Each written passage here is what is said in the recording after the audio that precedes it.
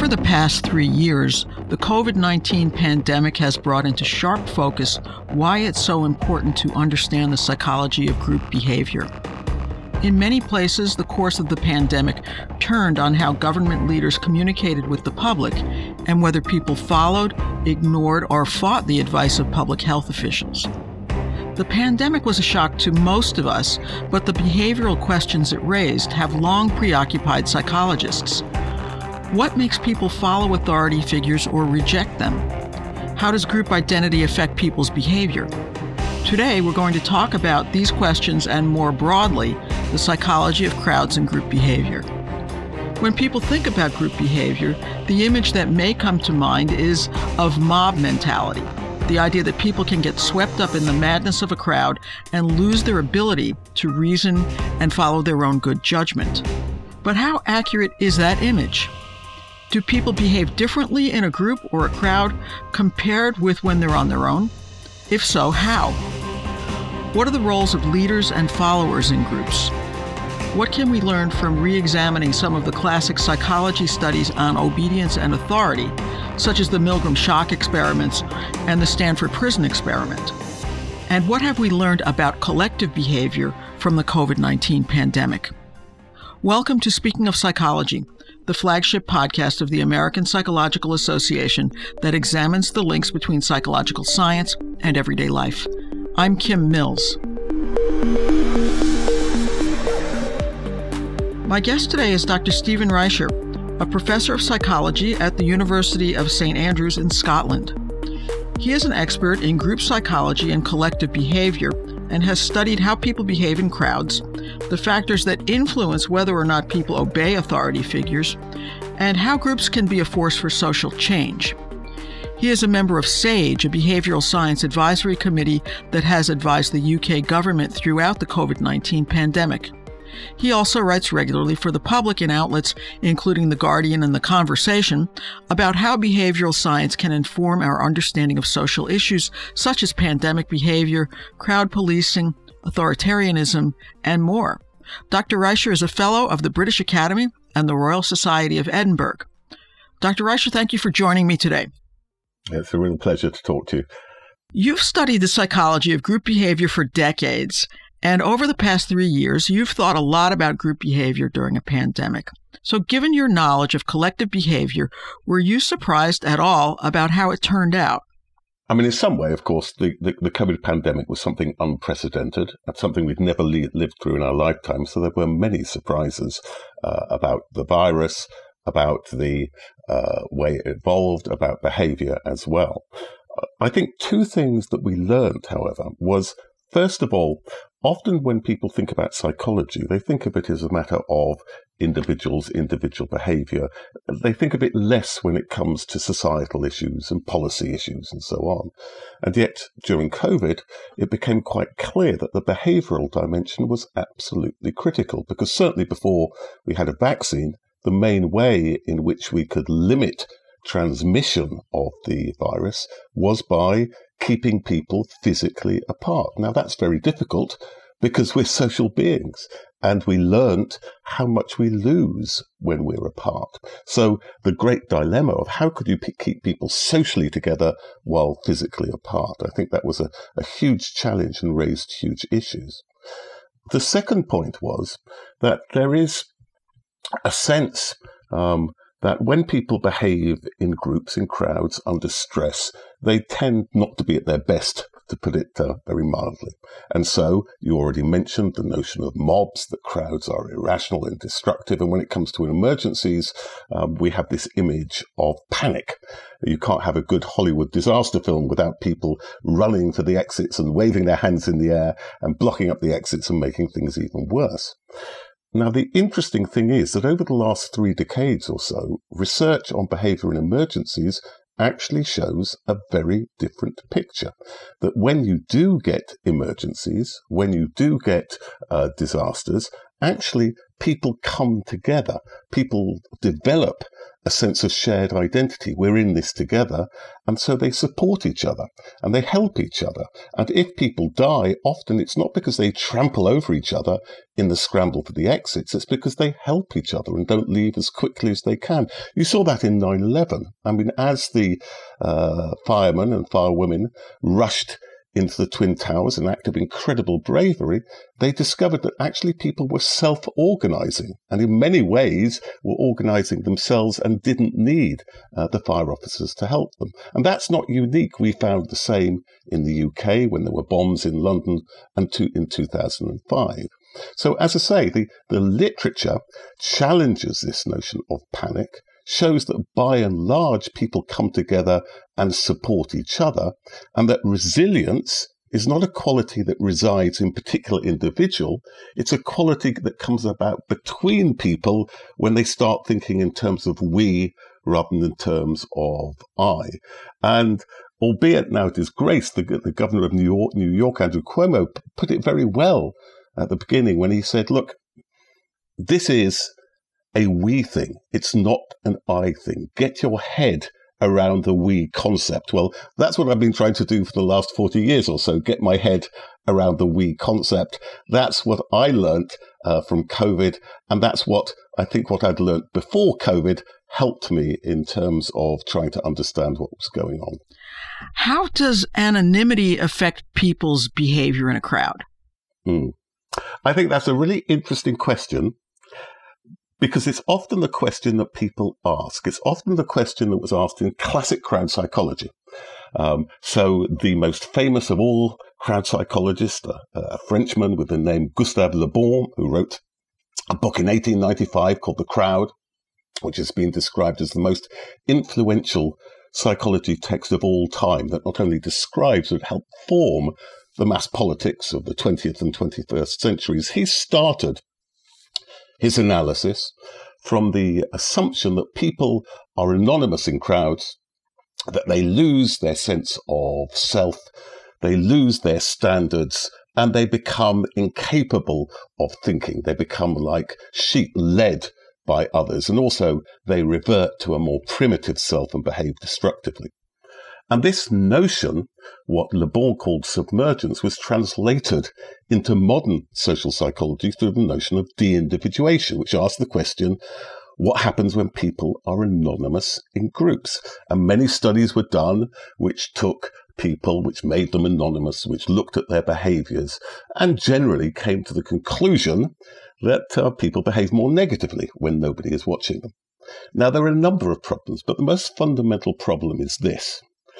It's the wrong question. Because when you look closely at crowds, people are not anonymous in crowds. Most people go into crowds with people they know. There's an old study by someone called Aveni which showed that 77% of people in crowds go with friends, with acquaintances, with people they know from similar organizations. That many crowds, especially many of the riots, which most concern people, were those of communities.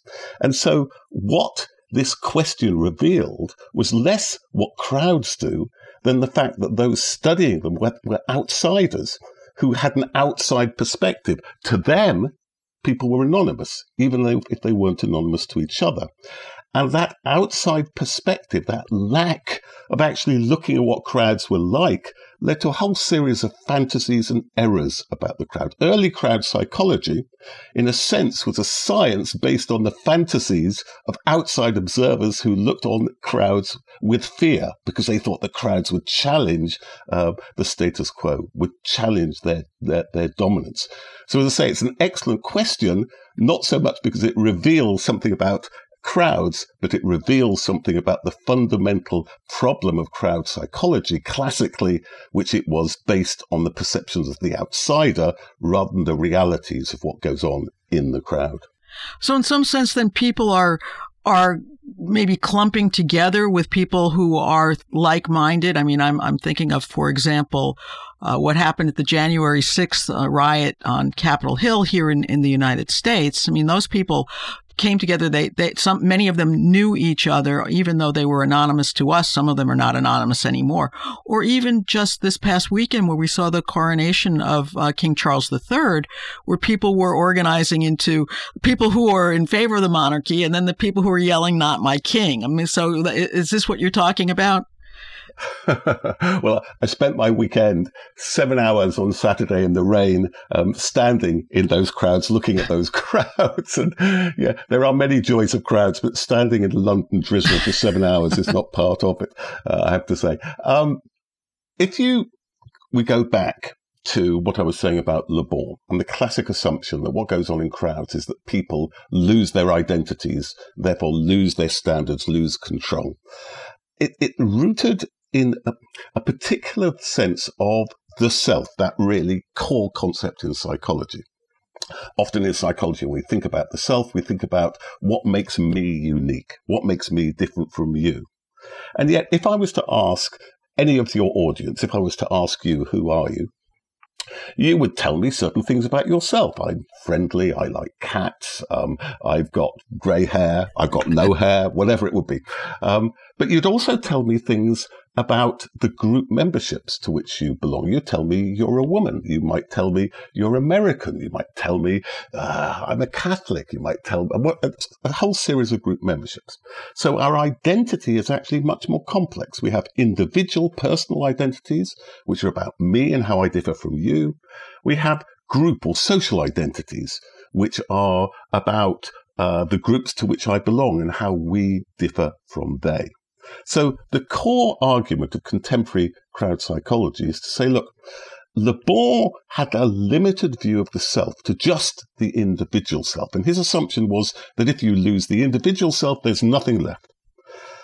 What seems to be going on, rather, is what happens in crowds is that people shift from the personal self to the social self or social identity, from I to we. And they start acting in terms of the norms and the values of the group.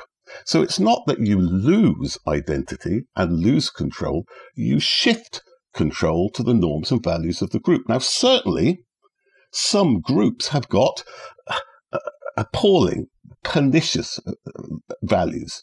Nazi crowds, genocidal, anti-Semitic, authoritarian, and so on. But they weren't mindless. They weren't senseless. And the pathology was not a psychopathology, a loss of mind. It was much more a sociopathology. It was rooted in those values. So, in a sense, to invoke Dickens, crowds are sometimes the best of worlds and sometimes they're the worst of worlds. They act and they tell us about the values of a particular group. They tell us about who they see as their friends and who they see as their foes.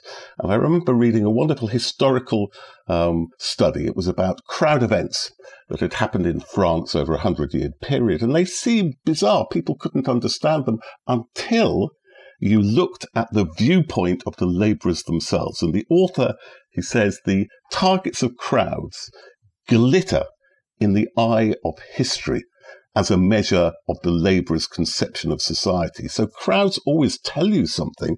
And I think the crowds that assaulted the Capitol told you very clearly about a particular ideology and who they saw as their enemies and who they saw as their friends. And their targets were likewise differentiated in the offices they went into, the things they desecrated and the things they left alone.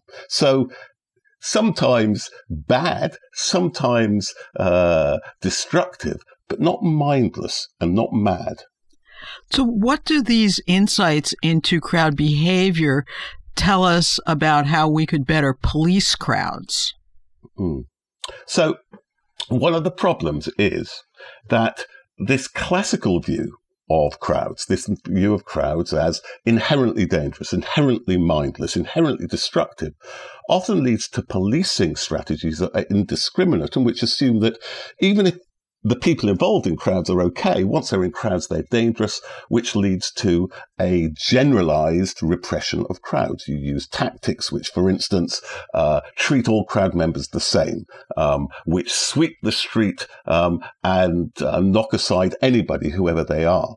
Now, the danger with that is that I've already spoken about how we should think of crowds as groups, but often in a physical crowd, in a single physical crowd, you can have multiple psychological crowds or none at all. So, for instance, if you have a physical crowd of people in a shopping street, they're not necessarily a psychological crowd. They don't have a sense of we. Or if you go to a football game, and when I say football, I mean we call soccer, yes. Soccer, and you mean something else. But still, in the same crowd, it's the same physical crowd, but you've got different groups, supporters of one side, the other side, neutrals, and so on. And often in political crowds, you get a whole series of different groups with different values, different aims, different intentions. Some might be to be disruptive, to be violent, to be dangerous. On the whole, most aren't. Now, the danger is that if you treat everybody as the same, if the police assume that everyone is dangerous and treat everybody as dangerous, the danger is they can change the nature of the group composition and get the majority to side with the violent minority in saying, well, look, the police are our enemy. The police are against us, you see. And so we have developed forms of policing which are about starting from the premise not, crowds are bad, let's stop them. But let's see what the crowd is trying to do. Let's see what we can facilitate. Let's get the crowd on our side against those who want to be violent. And when you have facilitative policing, often you find that, number one, that the majority of crowds are on your side, and secondly, they self-police in ways that mean the police don't have to intervene. And as police officers themselves will tell you, often the most effective forms of policing are where the police themselves don't have to intervene, where they facilitate crowd self-policing. And let me give you a concrete example of this from long ago. I think it was in 1987. I've been studying crowds for more years than I'd like to remember. And it was in the midst of the rise of the anti-apartheid movement, the anti-apartheid campaign. And there was a demonstration in the midst of London. And people had thought there'd be about 10,000 people there. In the end, about 100,000 people turned up going to Trafalgar Square. Now, if you know London, you know that there's a problem there because the South African embassy, right, is on Trafalgar Square. And there was beginning to be trouble. People were pressing up against the South African embassy. It was a symbol of the enemy. There were beginning to be a few bricks thrown. There could have been a major riot, but there wasn't. And the reason why there wasn't was because Jesse Jackson at the time was the speaker. And as you know, Jesse Jackson was a charismatic, amazing speaker. And he united people by saying, look, he said, if there is a riot today, then tomorrow you won't hear what's wrong with apartheid. Tomorrow you'll hear what's wrong with anti-apartheid protesters. That's to the good of the South African regime. You'll be helping the enemy, he said. And he said, chant with me, Free Nelson Mandela. And everybody linked arms, chanted Free Nelson Mandela, and those who were trying to be violent were completely isolated. So most people in the crowd don't want violence, and they know violence is going to be against them.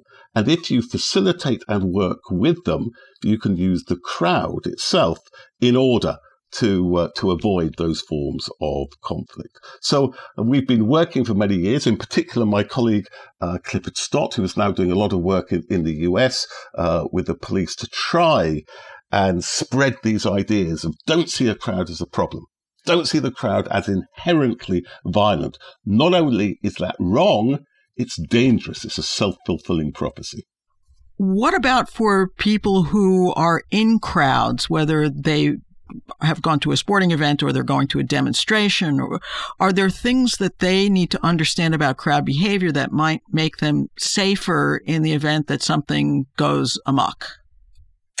Okay, so I've spoken to some extent so far about what you might call the cognitive shifts that happen in the crowd. That when you get into a crowd, what happens is you start thinking in terms of the norms and the values of the group, not your individual norms and values, but what characterizes our collective beliefs. And also, in crowds, what matters is the good of the group. So you evaluate things in terms of the group norms and values. But those aren't the only shifts that happen in a crowd. There is also a shift in social relations. And we've seen this in all sorts of fascinating ways. So when you're in a crowd, and when people see each other as part of a shared identity, then people cease being other. They cease being, if you like, an impediment, a barrier to what you want to do. They become part of your extended self. They're part of us. They're with you. They help you achieve what you want to achieve. And so you see all sorts of shifts towards intimacy. First of all, people trust each other more. People help each other more.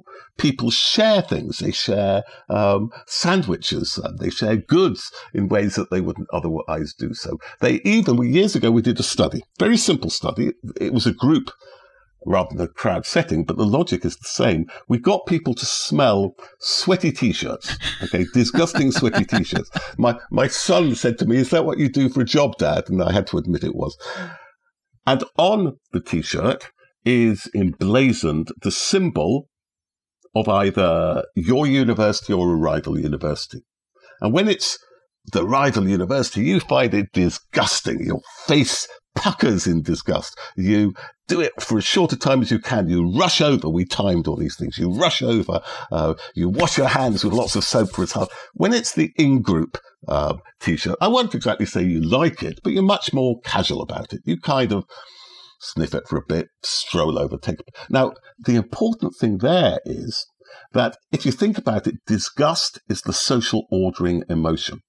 I can be in a room with you if I hate you. I can't be in a room with you if you disgust me. And so, again, the loss of disgust is one of many dimensions which allows people to come together, to feel intimate, to feel friends. There's an old anecdote that I rather liked, and we turned it into another experiment. The anecdote came from a British politician, and he was talking about trains breaking down, something that happens very often in the UK, I'm afraid. I learned also actually recently it happens in Germany as well, so that ruined my stereotypes of Germany. But nonetheless, okay. Now, when you get on a train, often you are in a physical crowd. Okay, you are crowded up against people, you're pressed against them, but you try and keep yourself psychologically separate. You know, if you're reading your newspaper, you try not to look over somebody else's shoulder, and you're annoyed if somebody looks over your shoulder. You try to retain your personal space. But then the train breaks down, and gradually you turn from an individual traveller into a commuter, part of a group up against the train company, which is inefficient.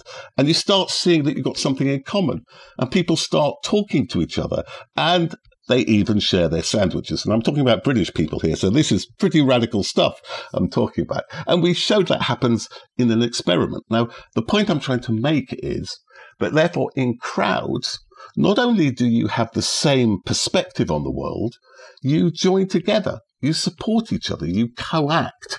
And that makes crowds powerful. That because you've got a set of people working together to achieve the same thing. And often that allows you to do things you can't do in everyday life. Now, sometimes that's oppositional. Sometimes you can challenge the police if you feel that the police stop you doing what you want to do. You're empowered.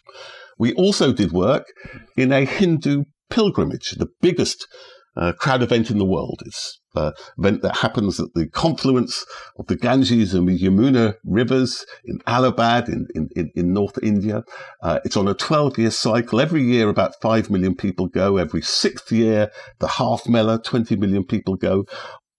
The full Mela, the Kumbh Mela, every 12 years, 100 million people go in the month. And on a single day, I remember being there, and 20 million people are around you. You know, the numbers are quite amazing. Now, the fascinating thing about the Mela is because it's that people experience this vast number of people, which is incredibly noisy and incredibly dirty, incredibly insanitary, as blissful. And they see it as blissful because they come together and people respect each other and give each other space to carry out their religious devotions, which is why they're there. So that sense of empowerment, of agency, of I can do what I believe in, to me is at the core of the joy of crowds. And the irony is this: people often attack crowds because they say, in crowds, you lose yourself in the collective. You lose agency. You become a sheep. The reason why people enjoy and are so joyous in crowds is because of precisely the opposite. And again, let me use a quotation I particularly like. And again, it's from a different setting. And it's from a French historian called Georges Lefebvre, who was writing about revolutionary crowds in the French Revolution of 1789.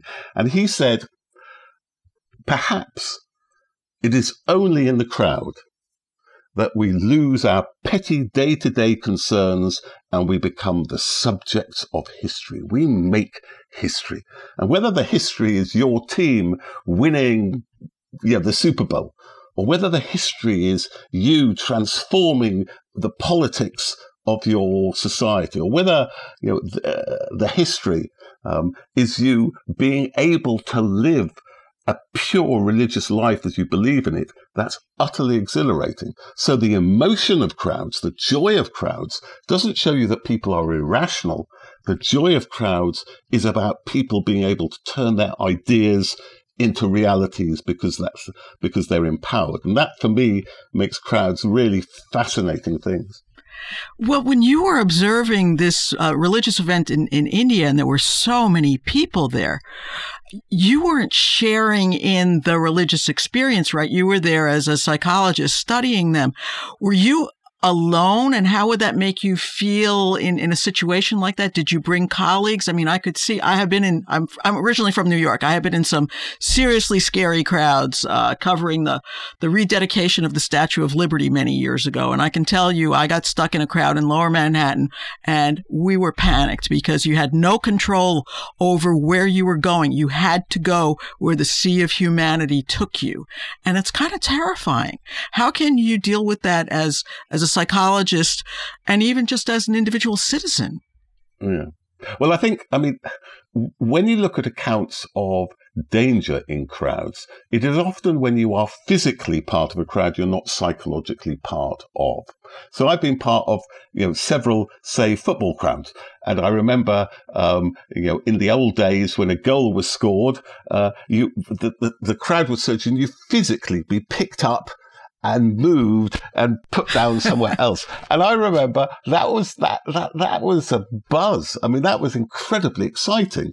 However, when I walk down the street and there's a crowd there, I turn into a grumpy old man and I mutter and I hate it and I find it profoundly negative. So I think it's quite interesting how our experience of crowds is profoundly different as a function of whether we feel psychologically part of them or not. Now, sometimes, however, the paradox is this, that if you are part of a crowd, let me step backward, mention a couple of other studies we've done.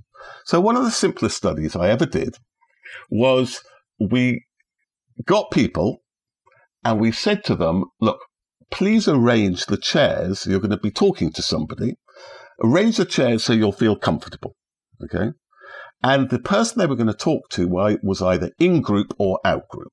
We told them either it would be somebody from the same group as you or somebody, and they organize the chairs about 20 or 30% closer when it's in group than out group. And during COVID, because the issue of physical proximity was a big issue there, we did similar studies and we showed that people don't physically distance as much with in-group members. So there is an illusion of safety in groups. Now, a colleague of mine, John Drury, did some fantastic studies in the Hajj, which is the pilgrimage to Mecca. Again, one of the biggest collective events in history, and one where tragically there have been a number of crutches. People have been killed. Now, what we found was that the more that people identify as pilgrims, as Hajjis, then the more connected they find to others, the more they seek out the center of the crowd. You want to be at the center of the crowd. Just as if you're into a band, you don't want to be at the edge of the crowd. You want to be right in the center. So people seek out the center of the crowd and feel safest, even when it's dangerous. So it is true that this psychological sense of safety with others who are in group can lead you into danger. And similarly, we found that when you feel that others are in group, you might be more willing, for instance, to share drinks, food, makeup, whatever with them. And again, that can lead to the spread of the disease. So there are some paradoxical effects where what is a psychological good can be a public health problem. And I think it's important for people to be aware of those types of issues.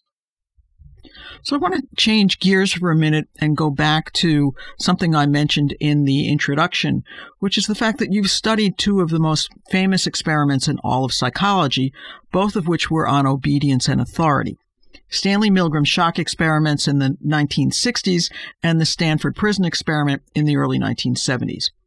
Our listeners who remember these from their Psychology 101 classes probably learned from these that people are surprisingly willing to obey authority figures blindly with no questioning, even to the point of hurting or killing strangers. But in recent years, you and other researchers have argued that these experiments have been misunderstood and misinterpreted.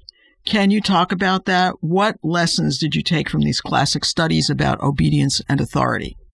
So let me come at this a couple of ways.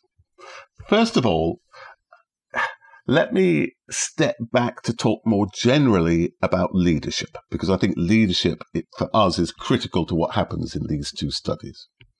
Now, from our perspective, because we look at the way in which people behave in groups and how we show how in crowds people seek to behave in ways that express their group identity, then the implication is that anyone who is in a position to tell you what it means to be a member of this group, what does it mean to be American in this context? What does it mean to be a Catholic in this context or whatever, is in a position to influence our behavior. In other words, leadership should be seen as a group process where the leader influences us by telling us who we are. And when you begin to think about it, I mean, leadership is always a group process. Somebody who people who belong to one group think is the most wonderful leader in the world, people who don't belong to that group think is the most awful thing who has ever existed. That was true in the UK with Margaret Thatcher. Some people adored her, thought she was charismatic and wonderful, and other people just couldn't see it. It's happening, of course, today in the United States with Donald Trump, with some people thinking, he is fantastic and can do no wrong, and others thinking he can do no right. So very much leadership is a group process. It's about defining who we are and what we should do. So with that in mind, let me go back to these classic studies. And as you say, these studies are incredibly well known. If you ask people, students, for instance, the best known studies in all of psychology, not social psychology, all of psychology, they will say, number 1 milligram, number 2 Zimbardo. When I teach about these things, and I have taught teachers, I've taught police officers, I've taught army personnel, all sorts of groups.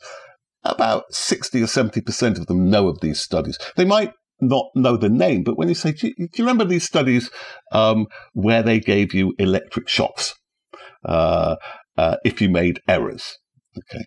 And I say, oh, yeah, I know about those. So they're very, very well known. And the third thing to be said about them is that the mythology has, in a sense, preceded the fact in terms of what actually happened. So let me start with Milgram. And what we learn from Milgram is somebody's brought into the laboratory for what they think is a memory experiment. They're told this is really important study, and we're trying to find out how punishment impacts learning. These are the first studies, and this will help us understand how to get people to learn. So what you've got to do is to teach somebody this word list and then test them. And each time they make an error, give them an electric shock. And each time the electric shock will increase by 15 volts, 15, 30, 45, 60. How far will they go? That was the question Milgram started with. He didn't know what the answer was. He didn't think people would go very far. In fact, he asked people beforehand, and whether they were ordinary people, students, or whether they were experts, psychiatrists, they said that nobody will go all the way. Nobody will go to 450 volts. Nobody will murder someone because they make errors on a learning experiment. Of course, the shocks weren't real. Nobody was being hurt, but they believed they were. And what he found in the so-called classic baseline study, which is actually called the revised baseline study, was that 65% of people went all the way to 450 volts. 2/3 of people would murder someone for making an error on a learning experiment. And this was in 1961, okay? The same time that the architect of the Holocaust, the man who deported people to the death camps, Adolf Eichmann, at precisely the same time he was in trial in Jerusalem. So the two events came together to shape our understanding. Our understanding up until then had been, what's wrong with them, right? What's wrong with these people who can kill in Nazi Germany? Surely they must be different from you or me. And what Milgram, to some extent, what happened with Eichmann and Hannah Arendt's famous book on Eichmann seemed to show was actually we could do it.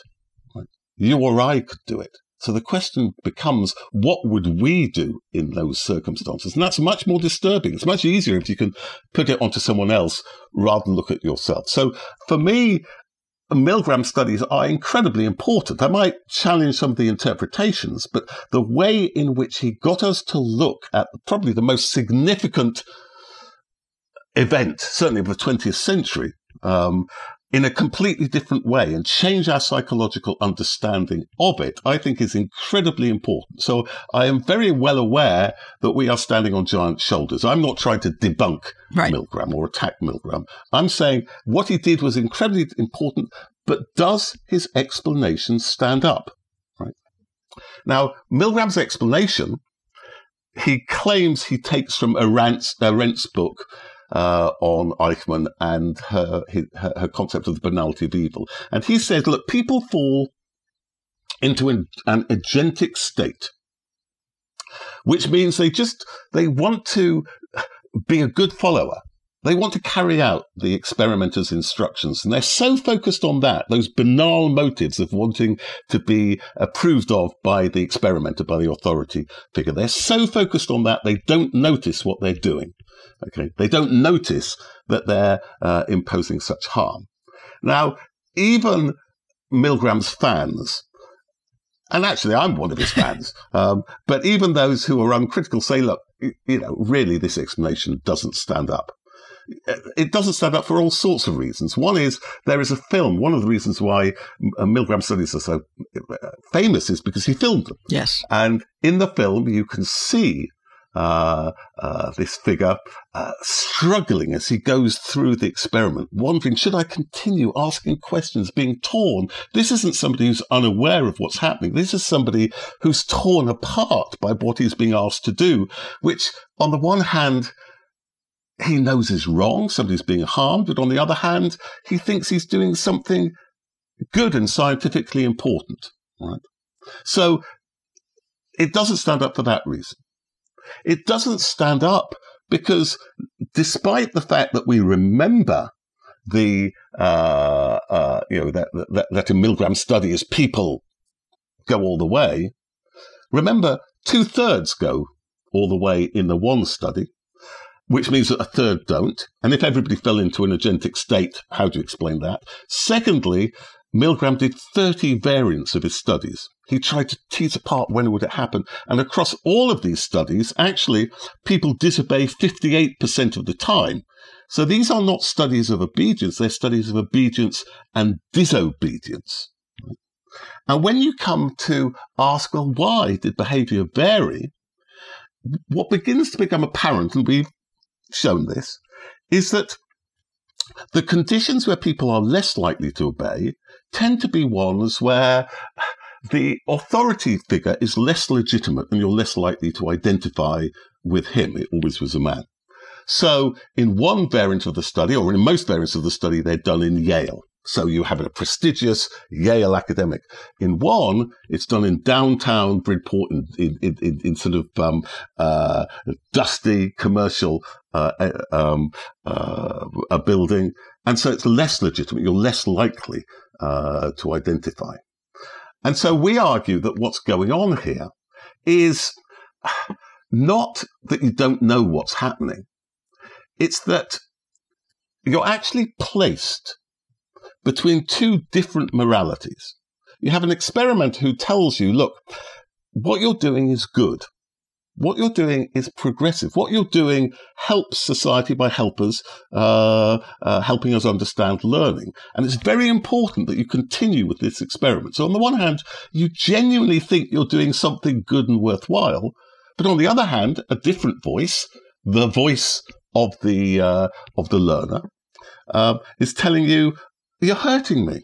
You're harming me. You've got no right to do this to me. So you're placed between these two voices. Which one do you listen to? And the more that the experimenter can persuade you to identify with him and identify with a scientific enterprise, then the more that you will be a willing follower. And the more that you identify with the victim, the less you will follow the experimenter. So it's an act of leadership of trying to get you to identify with the experimenter and with the scientific cause. And that the more that, as I say, the experimenter is successful in that, the more harm will be done. And so the point is this: people don't commit harm because they're unaware of it. They're perfectly aware of it. Eichmann was perfectly aware of the fact that he was deporting people to Auschwitz to die. No, it's because you are persuaded that what you are doing serves the greater good. And often when you look at history, at the most obscene of regimes, the most extreme of actions, they argue that they are serving a greater good. I mean, and the Nazis did that as well. The Nazis attempted to argue that they were pursuing a particular form of morality, that Germany was seen as a good, that Germany was seen as embodying virtues, that Germany was about cleanliness, and that they were eliminating what they constituted as threats to that. So when they talk about racial hygiene, they meant it literally. Now, these are obscene ideas, but you can only challenge them if you understand how they work. And time and again, you get similar arguments, and we see arguments today which justify doing harm on the basis of the greater good and identifying with a greater good cause. So as I say, we hope that our work and our reinterpretation of that incredibly powerful phenomenon that Milgram displayed to us will make us more aware of when we too are following those dangerous steps to doing harm in the name of the greater good. Let me close by asking you about the coronation that you just attended, since you spent so many hours out there in the rain. Did you see anything that you didn't expect? I mean, clearly you were there studying as well as, participating. What was that like for you, and what were your observations? Well, I love crowds. And one of the things I always say about being an academic is, that the great thing about an academic life is people pay you to study about things that you find interesting. So I find crowds fascinating. And so I can go to a football crowd, I can go to a political rally, I can go to the coronation, and I can say I'm collecting data. And that's a huge privilege and it's a huge pleasure. See, I started my study of crowds in 1980, I was doing my PhD, doing my doctorate, sitting in a labs doing social influence experiments when the first of the British urban riots of the 1980s happened, the St. Paul's riots. And I found it fascinating, and it so challenged these notions of mad mob, which were in all the newspapers the next day, that it set me on a course of study, and I'm still going there. But for most of my life, I've been interested in protest crowds and how crowds challenge the status quo. But what we underestimate, I think, is the role of, if you like, establishment crowds, crowds which affirm the status quo, crowds which help create the identities by which we live our lives. So one of the things that fascinated me, I studied the crowds around the Queen's mourning, the Queen's death, and then the coronation. And they, I think, are very important in helping create a sense of Britishness and to redefine that sense of Britishness. So although not everybody who went to the mourning, and although not everybody who went to the coronation was a royalist, many people were there because it was an interesting thing. It was a historic event. They went to be with others. They went because they were tourists. It was seen as a huge crowd of people who supported the monarchy and therefore affirmed a particular version of Britishness. At a time where Britain is not doing desperately well in the world post-Brexit, it gave a sense of pride. Look at the way we choreograph these things. Look at the ways in which we're linked to history. Look at the ways in which other countries look at us. And in that sense, it increased the sense of national identification, the sense of national pride. So I am fascinated, and we've collected the data. We haven't fully analysed it yet because it only happened a few days ago, in the ways in which crowds not only act on the basis of pre-existing identities, but the way in which crowds form the everyday identities by which we live. You see, the notion of crowds, by and large, has been they are an eruption of something primitive into contemporary life. They are, like Victorian freak shows. They're fascinating, but they're not really relevant to the real stuff of psychology and society. For me, crowds, both theoretically but also practically, tell you about those basic processes which define who we are and how we relate to others and what we should do and how we feel. And I think in studying coronation crowds and mourning crowds and the ways in which these crowds help consolidate a particular understanding of our national identities, that contributes to understanding that crowd psychology should be very much at the center of psychology and the center of this understanding of society. Well, I think you've just made a very compelling case, and I want to thank you for joining me today, Dr. Reicher. It's been really interesting. It's been great to talk to you. Thank you. You can find previous episodes of Speaking of Psychology on our website at www.speakingofpsychology.org or on Apple, Stitcher, YouTube, or wherever you get your podcasts. If you have comments or ideas for future podcasts, you can email us at speakingofpsychology@apa.org. Speaking of Psychology is produced by Lee Weinerman. Our sound editor is Chris Kondayan.